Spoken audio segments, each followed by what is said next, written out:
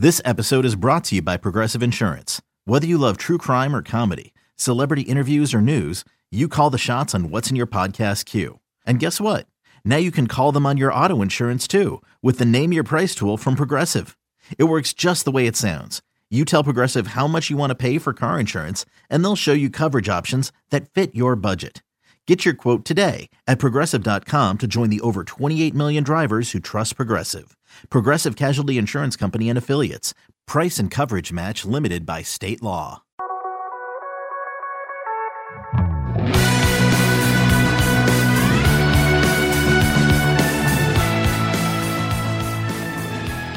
Welcome back to the MLB.com StatCast podcast. I'm your host, Mike Petriello, joined by MLB.com national editor Matt Myers. On today's show, our last before the playoffs start, we're going to talk about the 9 things that change in October. We have to talk about what in the world is going on with the Milwaukee Brewers, the post-Christian Yelich Milwaukee Brewers. I want to dig into Tim Anderson's bizarre season. The one playoff series we already know is probably Yankees and Twins, so I guess we should talk about that for a minute. And, of course, we'll finish off by talking about the playoffs and our postseason picks. But first, postseason baseball is not really regular season baseball. I guess that should go without saying, but every year people get shocked that there's, more strikeouts and lower batting averages and more relievers, and that shouldn't be surprising to anybody because that's just the way the game has always been played. But I thought it'd be interesting to dig into a bunch of the numbers. But before we do that, Matt, are you ready for postseason baseball? Are you ready for the end of the season? How many Tigers White Sox doubleheaders do you want to watch? I'm ready. I love September baseball, but actually, as it turns out, this September hasn't been quite as exciting as past years, although oddly this final weekend could be exciting if the Brewers do catch the Cardinals. We end up with a game 163.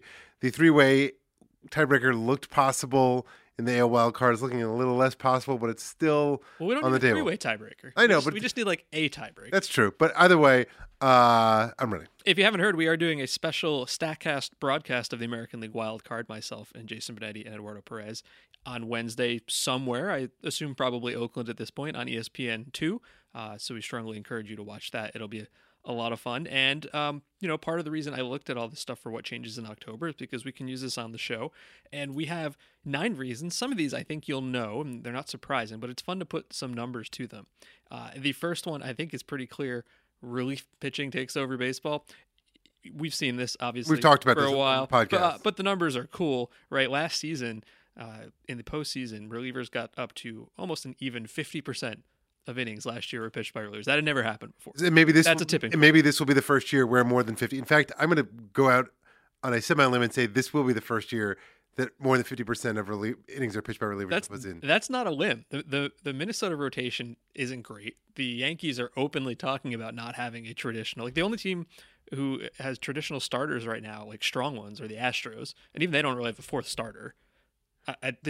If the World Series is Astros Nationals, this won't happen. Nationals, you're right. I forgot about that. If the World Series is Astros Nationals, this won't happen. Yes. If it is Astros Nationals, it will happen.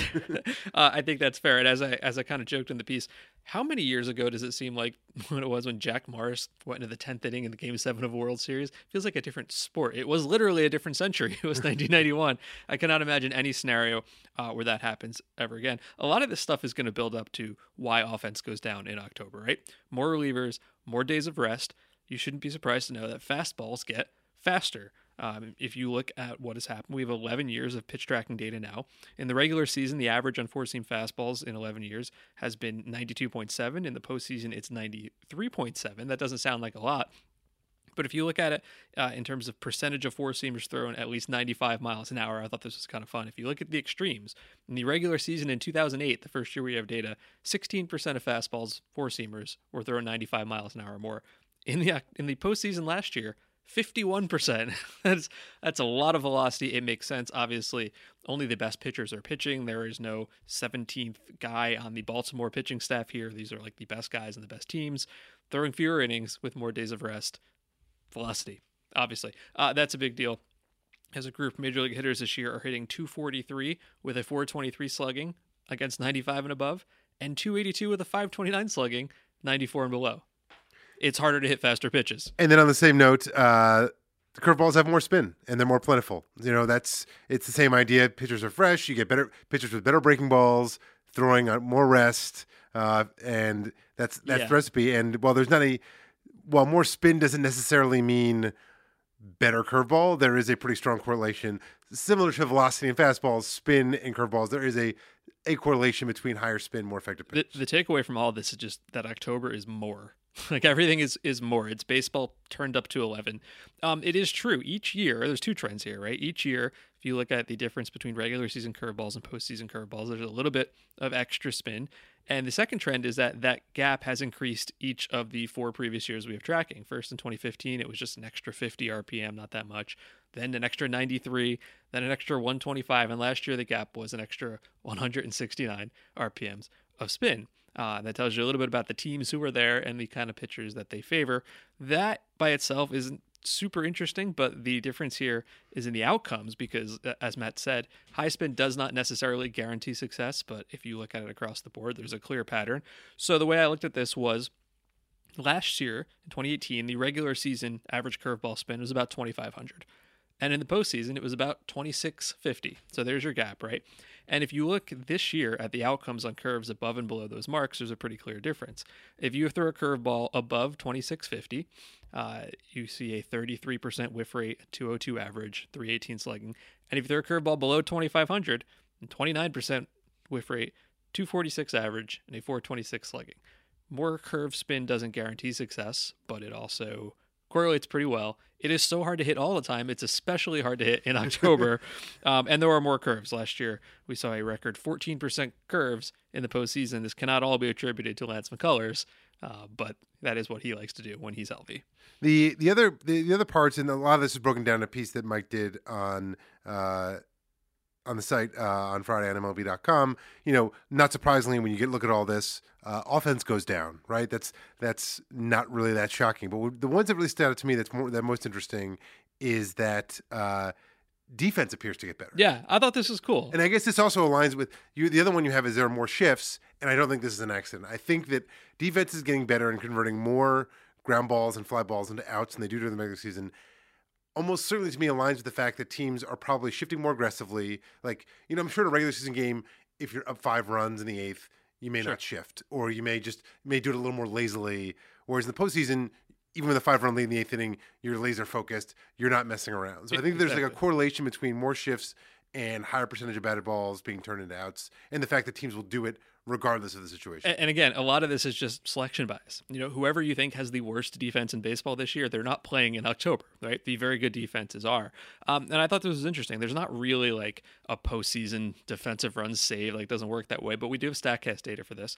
And I looked at this a couple of different ways. And the first one I looked at was just very simple. Does batting average on ground balls go down in October? Yes, batting average. It's fine for this because there's no walks, few extra base hits on grounders. It's just how often does this turn into a hit? And it does. Over the last 4 years in the postseason, it drops an average of 24 points. Like you said, better defense, better positioning. Last year, it dropped by 16 points, and I think that's true. There's better skill, but also the outfield was kind of cool. If you look at fly balls and line drives, obviously excluding home runs, and I set a minimum of at least 300 feet just to try to get to ones that would be catchable for an outfielder. Last year, in the regular season, those balls had a 223 average, and in the postseason, they had a 187 average. If you're not hitting the ball out, it's really, really hard to find success. This is a big part of, the narrative last year, right? Was, the Red Sox were like this singles hitting machine team. Wasn't really true. They just kind of were like shockingly good with 2 outs and 2 strikes, which is not really sustainable.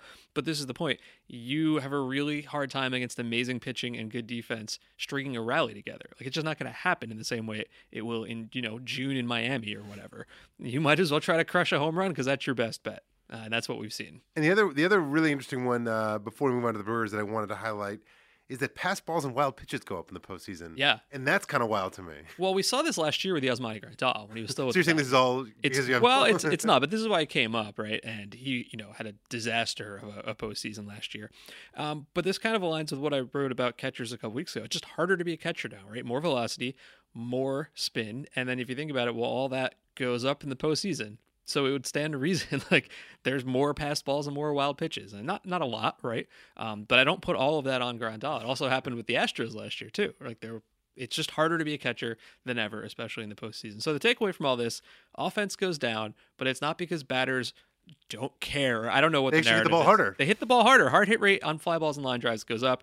I think that's a reaction to this. Better hitters, obviously, again. But they know you're not likely to find success if you hit the ball and it stays in the yard. And one thing I think we're going to see as a part of this postseason is potentially more gamesmanship about like announcing what the Brewers did last year, where they had what's his name pitch for like one batter or two batters. We may see teams announce their starting pitchers a lot later. We may see openers used on pitchers you wouldn't expect. I think this is going to be like, we're going to see the next level of gamesmanship when it comes to relievers versus starters versus, just outgetters. Can I say that just happened to me? Because I was in Chicago. We were doing this White Sox-Indians game, and Hector Santiago was scheduled to pitch, and we were in Renteria's office, the manager of the White Sox. It's like 3 hours before the game, and I said to him, how much you think you get out of Santiago tonight? He's like, well, actually, we're going to use Carson Fulmer as an opener. I haven't told anybody that yet. It's like, oh, cool. I'm sure the other team's hitters are very thrilled about this. So this I'm very interested to see how that manifests itself, because as you noted, other than the Astros and really, I guess the Dodgers have a clear front three, and the Nationals, a lot of these teams only have one or two guys you feel good about starting a postseason game. One of those teams is the Brewers. Name the Brewers rotation is a very fun game. So here's the thing about the Brewers. They are 19-4 in September.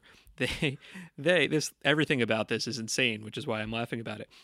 Christian Yelich got injured on September 10th. So if you include the game, it was very early in the game when he left. They are 14-2 since losing arguably the best player in the National League, which is absolutely ridiculous. On September 5th, their playoff odds were 5.6%, and their odds of winning the National League Central were 0.6%. They were 7.5 games out. So if they do win the Central, which they very much might, that does not mean that the odds are wrong. It means that this just shows how ridiculous all of this is. The Cubs have absolutely collapsed. The Cardinals have been playing fine. And the Brewers have taken advantage of what we've been saying for weeks, a very charitable schedule. Sure, they started off with 6 games against Houston and the Cubs, okay. 4 at Miami, 3 at San Diego, 4 versus San Diego. 3 at St. Louis. Oh, excuse me. Which ended with that, if you recall, that was that weekend series where Ryan Braun, yes, they split the first 2 games and they were down in the 9th. Yes. On Sunday, and then Ryan Braun hit a grand slam to give them the win. And then they had 3 versus Pittsburgh, who's given up. They just swept 3 in Cincinnati, and they get to end the season 3 in Colorado. Now, anything can happen in Coors Field, but the Rockies have stopped playing weeks ago. They, I guess, have taken advantage of this incredible. For sure. I mean, I'm interested to see if they can keep this going in Colorado, because Colorado is just a tough place to get a sweep. Yeah. So for them to try and catch the Cardinals, they're 1 game back as we record this on Friday afternoon. They basically need to sweep and kind of hope that the Cards go 2-1 against the Cubs. Joe Maddon has already said that he's not going to play and he doesn't care. He doesn't care. And I was thinking about this, and I was like, while the Cubs and Cardinals traditionally have a much bigger rivalry, and you think, the Cubs, why would the Cubs want to help the Cardinals out? In the last couple of years, the Cubs and Brewers have a really heated rivalry. So my guess is on like a personal level, the current Cubs couldn't care less about helping out the Brewers versus the Cardinals. The whole thing about being a spoiler is if you help one team or you hurt one team, you're helping somebody else. That's the idea of it's sort of like gives you something to play for. You feel like, what else? The Cubs are. I mean, Rizzo's been playing hurt. Bryant's hurt. Baez hurt. It's like they're not really the same team anyway. The lineup they had last night against the Pirates was like, it was a B game in spring training kind of lineup. But anyway, back to the Brewers. The Brewers. So how right? Just literally how in the world are they doing this? So if you look at their hitters, you'd expect them to have gotten worse since Christian Yelich has been out, and they have, but I have to say, not by as much as I would have thought. Through the end of August, they had the 15th best weighted on base in baseball at 325, which that feels right. Yelich has been great. Lorenzo Cain has not been great. Arcia has not been great. So there's a lot of variance within their team, but all told, they were a middle of the pack offensive team. That makes sense. In September, that 325 weighted on base has dropped only to 318. So slightly worse, but not as much of a drop as I would have thought, to be honest. I mean, Yelich at the time of injury was on a rate basis the best hitter in the National League. Yeah. So it's not. It was kind of a big loss. I mean, Grandal has been good. Hira has been pretty good. Yes. But okay, so offense has held steady, slightly fallen back. So you must be thinking to yourself, what has happened to the pitching? And that is exactly what the answer is. Through the end of August, they had the 19th best weighted on base at 328 and the 18th best ERA. Sounds about right to me, like a slightly below average pitching team. In September, they have the second best weighted on base at 268 and the best ERA in all of baseball at 275. And I didn't look this up exactly, but I'm pretty sure something exactly similar happened last year as well. If you could make the entire season out of September rosters, and you gave that to Craig Counsell, they would probably win 150 games every single year, because this is exactly what he excels at. I always say I hate the idea of the Manager of the Year award because there's no way to actually know who's good or bad. I feel like he's making a pretty good case for what's happening with this roster. So you got to look into this and say, how is this group of pitchers who, let's charitably say, does not have any big names and didn't really acquire any, doing this? And there are some phenomenal stories here. I mean, if you look at the best relievers in baseball since July 22nd, I know that sounds like a random date. I'll explain why I used it in just a second. You looked at everybody who has faced at least 50 batters, and you look at expected weighted on base, which measures quality of contact and amount of contact. The three best relievers in baseball have been, hey, Seth Lugo's number one? I knew he was doing well, but okay, wow. Number 2, Liam Hendricks. Yeah, cool. That makes sense. Number 3, Nick Anderson, who we've talked about a lot. And number 4 is Tyler Rogers, who we've talked about a lot. Number 5, of all relievers in the world, Brent Suter, who does not throw hard and just came off of Tommy John surgery. We're going to skip number 6. And number 7 is Drew Pomeranz, who was a failed starter with San Francisco. Those two guys have been 2 of the 7 best relievers in baseball, and I really want to dig into a couple of them for a second here because there's some interesting stats. Brent Suter, who is a fascinating human being. He's an Ivy Leaguer who's trying to get Harvard. Yeah, right, with Ivy Leaguers. So he's trying to get his teammates basically to save the earth. He's trying to get rid of plastics, and he's convincing them to use recyclable water bottles and all this, which is amazing and admirable. Does not throw hard. He throws he's in the second percentile of fastball velocity at 87.9 miles an hour. He had been mostly a starter with the Brewers from 2016 to 2018, and then he got injured last July. Blew out his arm, Tommy John surgery, missed the entire season. He only came back to the bigs on September 2nd, and since he has 17 1/3 innings, 1 earned run, and even that was in his very first game, and it was a Yordan Alvarez home run. It's not exactly something to be ashamed of. Yeah. 14 strikeouts and 1 walk from a guy who throws 87 miles an hour. How even? But he was a guy that when we first started getting I remember a couple years ago when we first started getting expected outcomes and hard hit data for pitchers via StatCast, he was someone who showed up as someone who induced a lot of soft contact. So this is kind of like in line with what we've seen, but now he's kind of taking it to the extreme. Yeah, he is also, if you look at the extension leaderboards, we don't talk about that one too much, but it's basically how far off the mound do you let go of a pitch, with the idea being nobody actually throws a pitch 60 feet 6 inches. You know, you can sort of decide how close to the mound you're able to get, and sometimes you're Carter Capps, who goes wild and tries to throw it from like 9 feet off the mound. The major league average is approximately 6 feet. He releases his fastball from 7.2 feet, right? So he's getting about a foot closer to the plate. And he's 6'5". And he's 6'5". And if you just watch him pitch, there's a little bit of funkiness. You know, there's no good way to quantify deception, but if there was, he would be it. I mean, he would pretty much have to be if he doesn't throw hard, doesn't have great spinner movement on his pitches, and he's doing what he's doing. But there's also this, and it's hard to say like specifically that this correlates to success, but I've heard players talk about it, and I think I would buy it. He works so fast on the mound. I looked this up. We have numbers on this going back to 2008. And so what I looked for was every pitcher season of at least 17 innings, because that's what he's thrown so far. There are 6,233 of these 17-plus inning pitcher seasons. He right now is taking 16 and a half seconds between pitches. That is tied for the second fastest of all of those 6,233 seasons. It will surprise literally nobody to know that Mark Buehrle on this list is 1st, 6th, 7th, 8th, and 9th. That's what Mark Buehrle did. They're not terribly dissimilar, I guess, in like softish tossing lefties.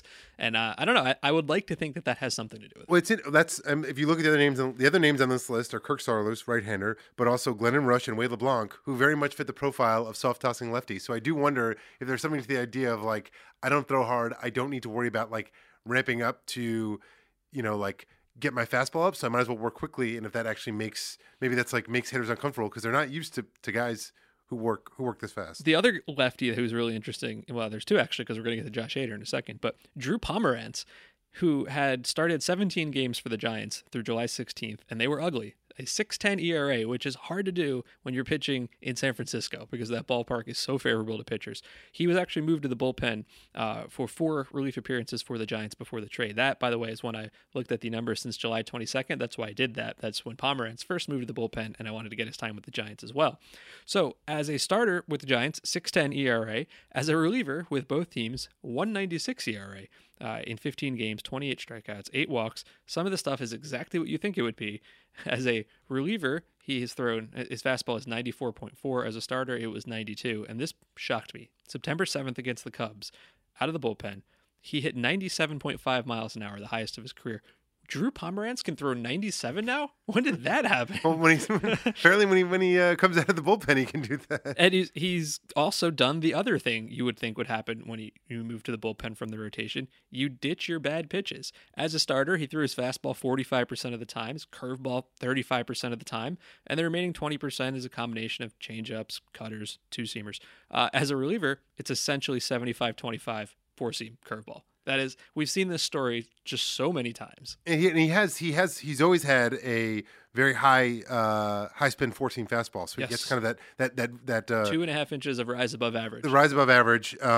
He ranks fifth in 4-seam spin rate amongst lefties with at least 1,000 pitches thrown. So we're kind of getting the best version of Drew Pomeranz, but he has actually been pretty good before. Made the All-Star team once. He was the 5th overall pick in the 2010 draft. It was Harper, Taillon, Manny Machado, Christian Colon, Drew Pomeranz. Wait, I'm trying to remember. Was he like had to sit on the sidelines for 6 months being a player to be named later for Ubaldo Jimenez? That is correct. Wow. So, Drew Pomeranz has been around for a while. Originally drafted by the Indians, then went to the Rockies, and then he bounced around, and then he had a really good half season with the Padres where it was like, okay, this guy's putting it all together. In 2016, I think in one of the early episodes of this podcast, we talked about him having a breakout year. I think I had talked to him. That's what it was, yeah. And then he was the midseason trade to the Red Sox for, Anderson Espinosa. At the time, the Red Sox best pitching prospect, Anderson Espinosa. It was like kind of a big deal. And people were like, oh, did the Red Sox overpay for half season of Drew Pomeranz? It turned out no one really won the deal because Espinosa got hurt. It hasn't really, I don't even know what his status is at this point. I know he had one Tommy John. Yeah, maybe another. He's missed some time. But like to see someone like with the pedigree of Pomeranz and someone who's had some major league success end up being successful in the bullpen does not surprise me. Wait, he was good with the Red Sox in the rotation for like a minute. And then last year, I think he was hurt last year. Like his velocity was down, and it was like a decent sort of like buy low lottery ticket for the Giants just to have an arm. That didn't work at all. And now he is like this weapon. He's legitimately been one of the best relievers in baseball. And at this point, I mean, I guess I don't know what he wants because that'll inform it a little bit. It's hard to see him ever going back to starting again. Like, well, I think he's a free agent this offseason, I think. Well, yeah, he couldn't have signed a multi-year deal with so the Giants, my guess is teams are not going to want him as a starter. Right. So that decision is going to be made for him. We also have to talk about Josh Hader. Now, a couple of weeks ago, we did like a very in-depth look at Josh Hader where we were talking about how, yes, he was still striking out a ton of guys, but if you made contact against him, you would crush it. I think at the time he was something like 99th percentile in strikeout rate and 1st percentile in hard hit rate, which is he's elite at getting whiffs, and you will crush him if you make contact. And then you might remember on August 17th, this was the game that I thought was going to break baseball. If you remember that 15-14 Nationals-Brewers game where Doolittle like gave up a bunch of homers. And they might face each other in the wild card game. And, yes. Wow. I hadn't thought about that. That's funny. So through August 17th, which was that game, he had a 3.02 ERA in 56 innings. Then he took a week off. And since then, a little over a month, a ERA of 1 in 18 innings. That's a pretty big turnaround. I wanted to know what changed, and this was pretty easy to do because we'd already looked into what the problems were. And it's pretty funny. I know this is not like a real thing that happened, but it sort of seems like he wrote that whole article and listened to our podcast and decided to make the changes we talked about. Through that game, he was very predictable with his four-seamers, right? So through that game, 85% fastballs, and on the first pitch, 88% fastballs. Since then, 73% fastballs, and on the first pitch, 79% fastballs. The remaining pitches are sliders. His hard hit rate has dropped from 47% to 25%. That is a big deal. That has really changed everything for Josh Hader. It shouldn't be as simple as, hey, stop throwing so many fastballs on the first pitch. But I think at the time we read a whole bunch of quotes from like Marwin Gonzalez and Matt Chapman saying, oh yeah, I was hunting for the fastball on the first pitch. I knew it was going to come. And he is so good that if you just take that element away from it, it's really changed everything for him. And it's kind of fun to see what has gone on in the Brewers bullpen now, because you've got these new guys. And if you think about the team that got to the postseason last year, I looked this up. The NLDS roster last year had 11 pitchers on it. And then Adam McCalvey, our Brewers.com beat writer, went and did a projection for what the wild card game or NLDS if they get their roster might be this year. And there's only 5 names that are the same. And I'm not just talking about the bullpen. I'm talking about the entire pitching staff. Like Hader obviously will be there. Brandon Woodruff will be there. Junior Guerra, Gio Gonzalez, and Freddie Peralta. Those are probably the constants. Remember these guys? Corey Knebel, been hurt out for the year. Jeremy Jeffress, who is here this year. He and Knebel and Jeffress were like, the two of them and Hader were, that was the trio. That was it. They had Joaquim Soria last year. Corbin Burns, who's still around, but I got injured or hasn't pitched well. And Wade Miley, who moved on to Houston. And now you're going to have, Pomeranz, Matt Albers, Suter, Alex Claudio, probably Jay Jackson, and Jordan Lyles. I can't believe we're about to talk about Jordan Lyles after Drew Pomeranz. What a time to be alive. he could be their wild card game or game 1 starter, Jordan Lyles. I saw this headline, and I feel bad about piling on the Pirates at this point, but there was a headline in the Pittsburgh Post-Gazette. Has Jordan Lyles become Garrett Cole 2.0 for the Pirates? Steady. Man, come on. Let's pump the brakes a little bit on that. That said, this is a nice job of the Brewers. I mean, Jordan Lyles has always had kind of a weird career. He was a big prospect. He was a high draft pick. I looked it up. He was in the number 38 overall pick in the 2012. He was on those really bad. It was the 2008. Sorry, it was the 2008 draft. It's been a while. And it's like that draft is like kind of a total bust of a draft. Buster Posey at 5 is by far the best, but even Hosmer's like one of the success stories of that draft. He's like fine. Yeah, exactly. There's just a lot of Tim Beckham was first, Pedro Alvarez was second. It was like a pretty bad draft. He was number 38 overall. He was like kind of a big prospect, terrible for the Astros, bounced around, was like, went to Colorado, which was no good. He's pitched in a few places at times, like, maybe he's going to be okay. In retrospect, those bad Astros teams probably shouldn't have called him to the big leagues at 20 years old. Exactly. But if you look, he was on the Padres last year, got traded to the Brewers, and then he signed with the Pirates, and he made 17 starts, 5.36 ERA. He's moved to the Brewers, and he's made 11 starts, 2.45 ERA. This is really cool. The underlying numbers don't necessarily say that a ton has changed. Like his pitch types haven't changed a lot. It's actually striking out fewer, 25% with the Pirates and 24% with the Brewers. He specifically credited the pitch framing. Like he has almost literally said this in some articles, and it's true. If you look at the Pirates, when Lyles was pitching, he received 45% of takes on the edges of the strike zone as strikes. With the Brewers, that's jumped to 50%. Elias Diaz is not a good framer. Pena and Grandal are very good framers. One thing I'll also note is that he's actually throwing his four-seam fastball less since coming to the Brewers, which I think is interesting only in the context of like there's been this narrative around the Pirates. The Pirates are like anti-four-seam and they're old school, and that they've seen some pitchers, notably Garrett Cole, leave them, go heavier on the four-seam and succeed. He actually doesn't fit that narrative. It's still possible for Shane Baz to be the best pitcher or best player in that trade for the Rays, even though Meadows has been very good and Glasnow has been very good. It's still possible. There will be a day where we go a podcast without talking about the Chris Archer trade, but today or the Garrett Cole trade. Today is not that day. This was also kind of cool. Robert Murray was writing about this in The Athletic, and he said, according to sources, the Astros expressed strong interest in Lyles at the trade deadline, only for the Brewers to swoop in at the 11th hour. I think we've come far enough where if you're a pitcher and the Astros want you, that says something about you, especially when you've already failed so terribly there. A different regime many years ago, for sure. Are you buying Jordan Lyles as a game one starter? Like, I guess you have to, but we know that we know the game the Brewers are going to try and play, which is not, probably their best starting pitcher, their most talented starting pitcher is Brandon Woodruff. He's coming off injury. He's not going to be able to go deep into games. Perfect opener. Exactly. Type, so, yeah. I would almost be surprised if the Brewers have a starting pitcher go more than 5 innings. Yeah, I think you're right. It's not going to be Gio Gonzalez. Like Gonzalez, another guy. Gonzalez, a guy who can be look dominant for 3 innings, but he labors, and you don't want him facing any good hitter the third time to the lineup. So you have to assume Hader's going to pitch and Hader and Pomeranz are going to pitch in any game that's even moderately close. If the Brewers get to the World Series, we might get up to a 70% reliever usage so far this year. It's amazing they've done this 2 straight years. They made the playoffs without really I guess Woodruff looked like he was going to be like a legit earlier in the year, above average starter. Great, yeah.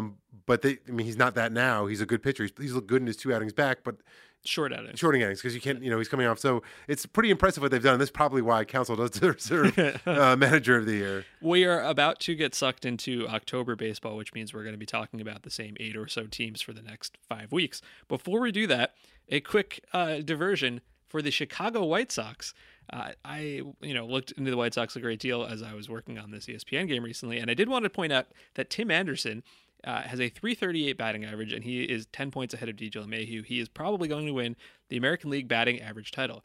You may appropriately wonder why in the world I would bring that up on a show like this, because I do not care. However, the way he's gotten there has legitimately been fascinating, so we're going to talk about it for a second. Now, Anderson has been very good. He has increased his slugging by 107 points from last year. That's like a top 20 improvement. His hard hit rate is up by 10 points. His strikeout rate is down by 4 points. This is actually a big deal, just in the context of the White Sox rebuild. A year ago, I was super down on this rebuild. I looked at them and I said, well, Michael Kopech got hurt.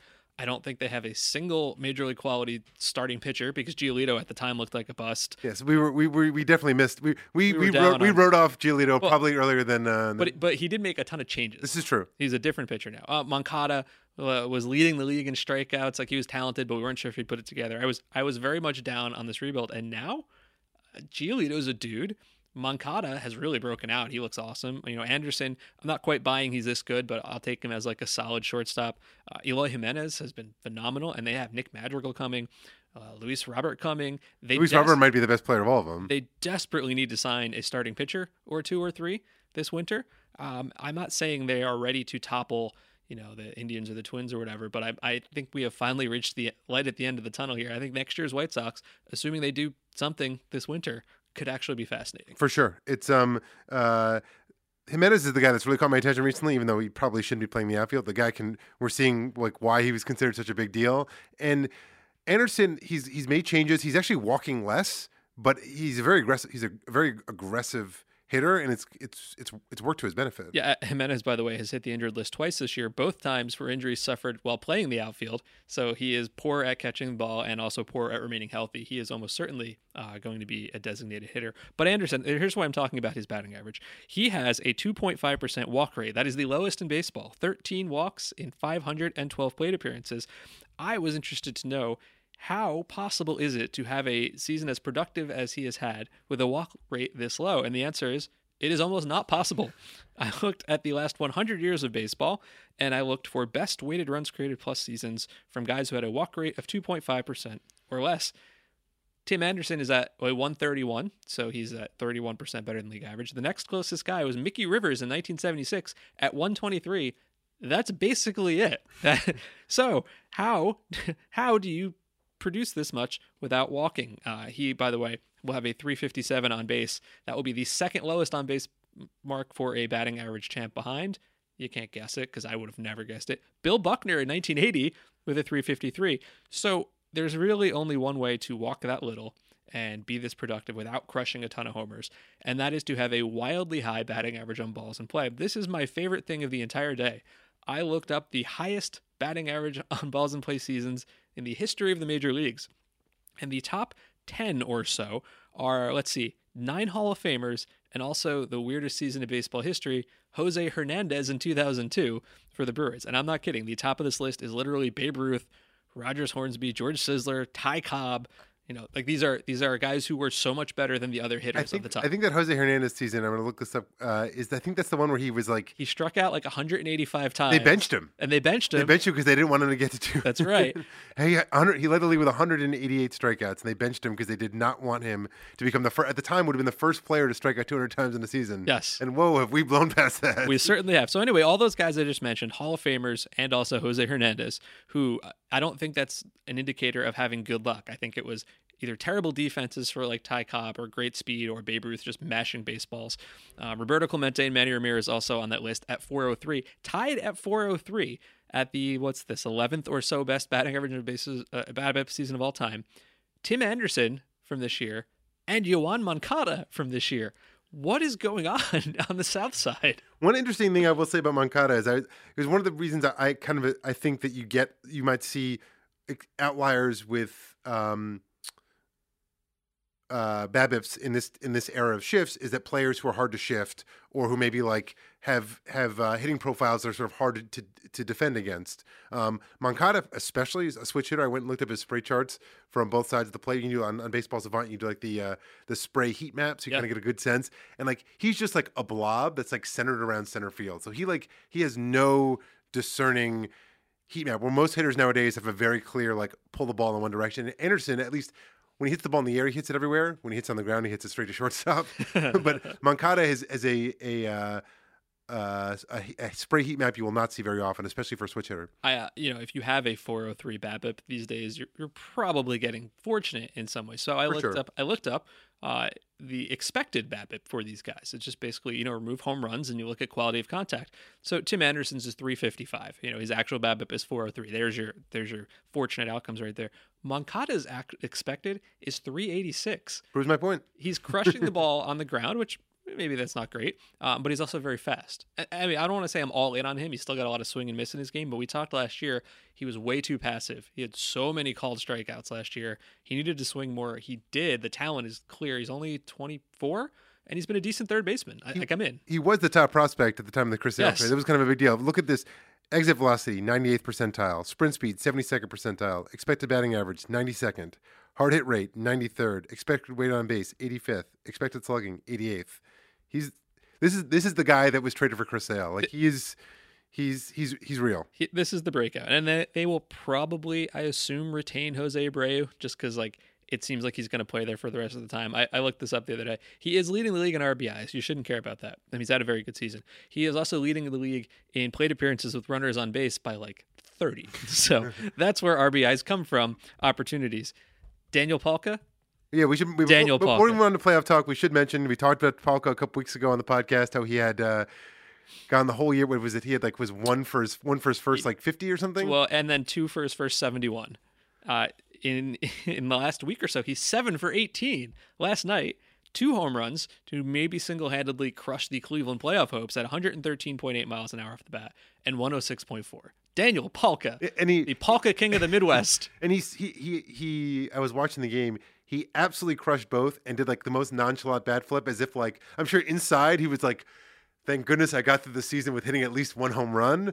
But he looked so cool, as if oh yeah, I do this all the time. I mean, he did hit 30 home runs last year, so it's not like he can't hit home runs. The White Sox in September are crushing the ball. They have the 2nd best weighted on base, the 5th best expected weighted on base. September, lousy pitching, 40-man rosters and everything, but I'm in. I think pending a good winter, I'm in. Whether or not this is what did the night you think this is a good signing or not? I think Dallas Keuchel on the White Sox next year is is not a ticket to the bank, but that is a fit that Zach Wheeler. Zach Wheeler or would be the second. They're not going to get Cole, right? They should, but 15 teams should. They're not all going to get him. Exactly. But Bumgarner's not going to go there, I don't think. Strasburg could opt out, but I think Strasburg would only opt out if he thought that he could either get a bigger deal from the Nationals or get a bigger deal in Southern California. Wait, before we move on, can I distract you for a second? Sure. Yu Darvish has been unbelievable. The Cubs are in a very weird spot right now. 4 years, $81 million left on his deal. He has an opt-out. Does he even consider it? It's interesting. He's 33. Now had maybe some injuries.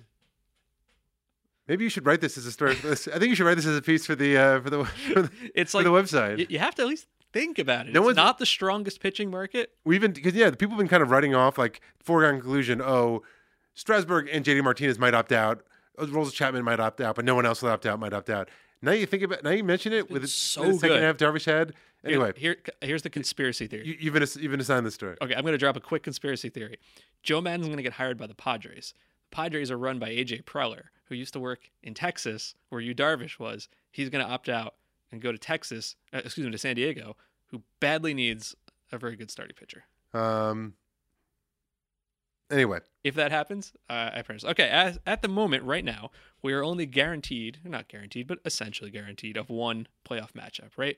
We know Yankees and Twins are going to happen. It's not even locked in. So we'll put a little asterisk here because the Astros' magic number to clinch the top seed in the American League is 1. So if they win one game or the Yankees lose one game this weekend, it's essential. But our next show will likely not come until after the wild card games. So we're gonna make the best of what we have right now.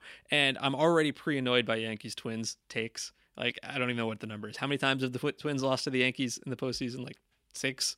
It happened. Well, it happened in the wild card game 2017. It happened in 2010. Happened in 2009. Happened in 2003. 2004. So 5 times. You knew all that off the top of your head. I looked it up earlier. Okay, cool. And the last 2 times there was a wild card game, and then 2 times before that were a sweep, and then the one before that they won the final 3 games. I think they've won 10 straight playoff games against the Twins. But This is going to get so annoying. it is going to get annoying, especially since that series won't start until Friday, and it could get locked. And it could get locked in tonight. We could have a week of this. Oh God. But I'm not saying the Twins are going to win. But this is a different. I agree. It's not even just a different Twins team. Obviously, a different Twins team. But the Twins of the early to mid 2000s were kind of a throwback team. They were kind of a hit for contact. They did not have pitchers who threw very hard. They did not strike out hitters. They did not strike out a lot, and they were many times often just like not even that good of a team. Like for example, if you go back in 2017, they won 85 games. 2010, 94 games. 2009, 87 games. 2004, 92, 2003, 90. So they were good teams, not dominant teams. This Twins team has 99 wins, the most by a Twins team since 1965. I would be interested to know, and it's easy to look up, I just don't have it in front of me, how many of those matchups against the Yankees, the Twins came into it with fewer wins? Like, would have been the underdog. You know what I mean? Probably several. What you're about to say, like, those are all good reasons. What is not going to be a good reason is saying, well, they didn't win before, so they can't win now. Like, it matters at all what, I don't know, Jorge Posada and Brad Radke or Joe Mays did against one another like 10 years ago. And I want to bring up one thing that I found really interesting when I was looking it up, because the Yankees' biggest weakness probably as a pitching staff is they give up a lot of homers. And the Twins, as we know, hit a lot of homers. They are the first team to hit 300 home runs in a season. And a lot of people will probably say, oh, well, of course the Yankees give up a home run. Look at the short porch in right field at Yankee Stadium. But the Yankees are tied with the Angels for most home runs allowed on the road this year. I just looked this up because I'm working on a piece about home runs. And the Yankees, the split is something like 57 to 43%, I think, in terms of where their home runs have come, like more coming on the road. They are 24th, I think, in Major League Baseball in terms of how many home runs they've allowed. So like 24th is bad. It's near the bottom. No team has won the World Series in the bottom half of pitching home runs allowed since the 2006 Cardinals. So I'm counting the Yankees out right now.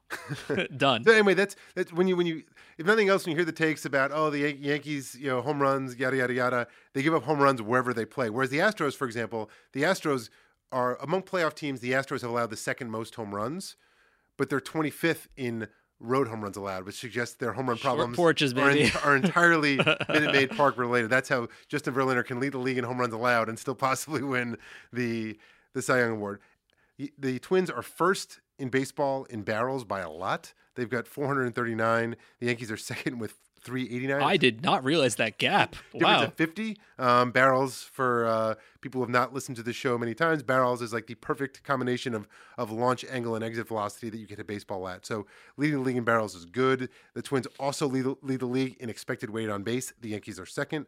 So this is a really dynamic Twins offense. And I'm not saying they're going to win. Their starting pitching is definitely not that great. They've got some interesting relievers. Tyler Duffy has been awesome. Basically the best reliever in baseball for last month. He's been on my list here of like guys to talk about for about 6 weeks. We just haven't done it yet. If you go in Fangraphs and you look up FIP, Field Independent Pitching, in the last 30 days, Tyler Duffy has a negative FIP. It's so good that he basically better than he should have allowed negative runs. Right. We love Rodgers.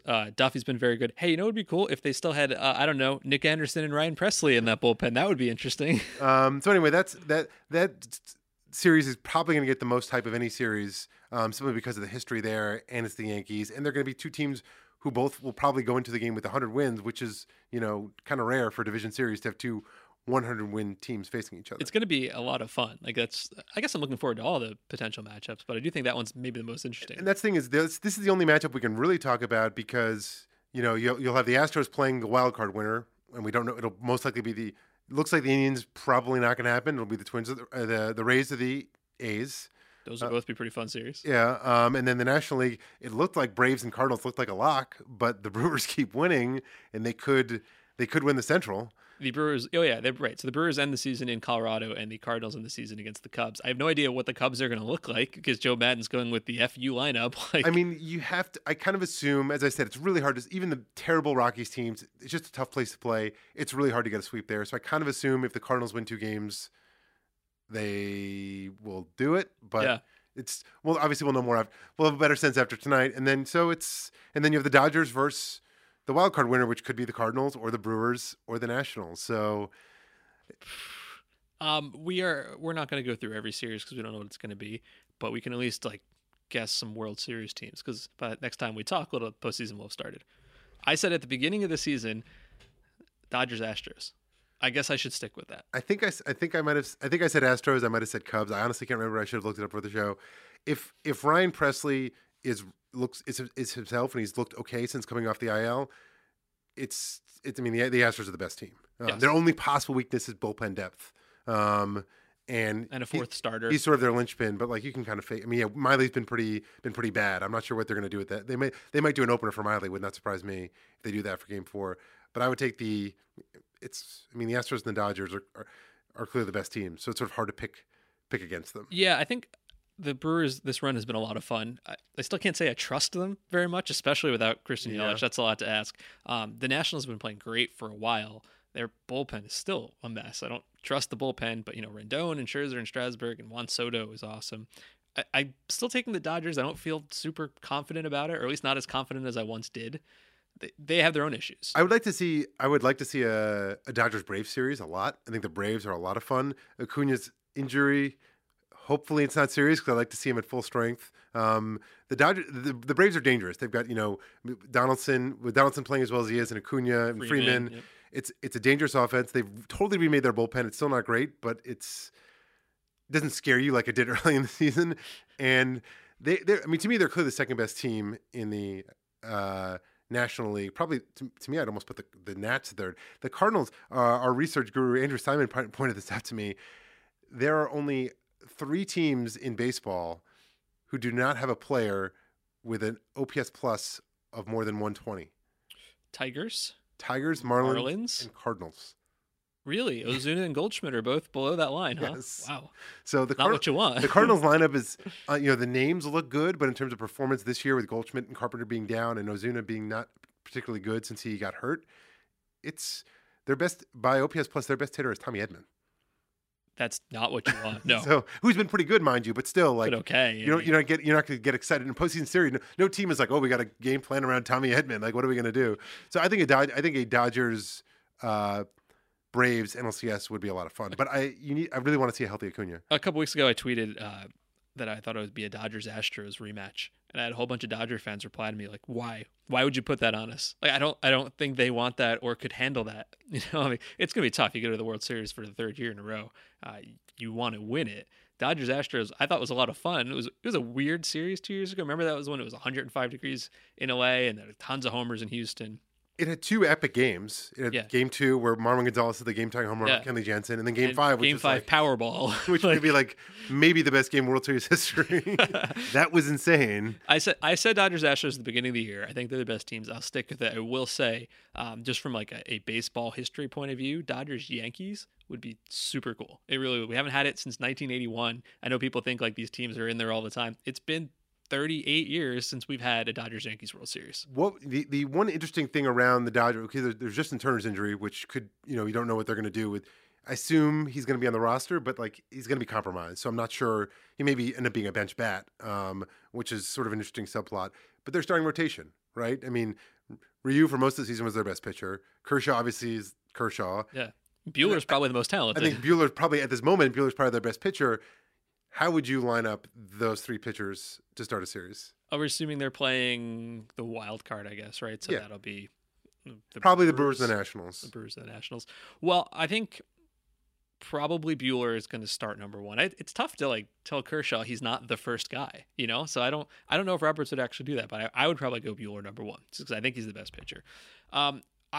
It's interesting for number 2. We talked about this a little bit this morning. Like Kershaw is a better pitcher than Ryu. I don't think that's too controversial. But do you want to start the road part of the series with Ryu when he's been like only okay recently? I'm not sure you do. So maybe he starts at home and Kershaw's on the road. Yeah, and our MLB.com Dodgers reporter Ken Gurnick did a mailbag about this. He could have addressed this question. One point he made that I thought was interesting was basically that Game 4 will probably be, if necessary, would be like a Rich Hill / bullpen game because Hill would pitch, but Dustin May, he's not going to pitch. Kenta Maeda, But the point is that they want to make sure that their bullpen was as fresh as possible because there's no off day after Game 3, and that they may want to pitch Kershaw in that game because they feel like, okay, road game in the playoffs, they trust him more than Ryu to give them innings and potentially keep the, because while yes, Kershaw's had some, famous bad starts to the postseason. He's also had a lot of good starts. Nobody remembers those, but he has had a lot of good starts. We were at one at Citi Field. Yes, that's right. We were. On short rest, I think he shut down the Mets over like 7 innings in Game 4 of the 2015 NLDS. We were at that together? Yeah. Boy, why do I just have no recollection of that? I don't know. I guess it was not a memorable. I'm not 100% sure that's true, but we'll figure it out later. I am, but that's okay. All right, well, that's our show for this week. We'll probably not have a show next week because I'll be out in Oakland or somewhere doing the wild card game. This is the second screen StatCast broadcast on ESPN2. So please tune into that. I think you will like it. We had a lot of fun last year. That is our show for this week. This is the MLB.com StatCast podcast. Thanks for listening.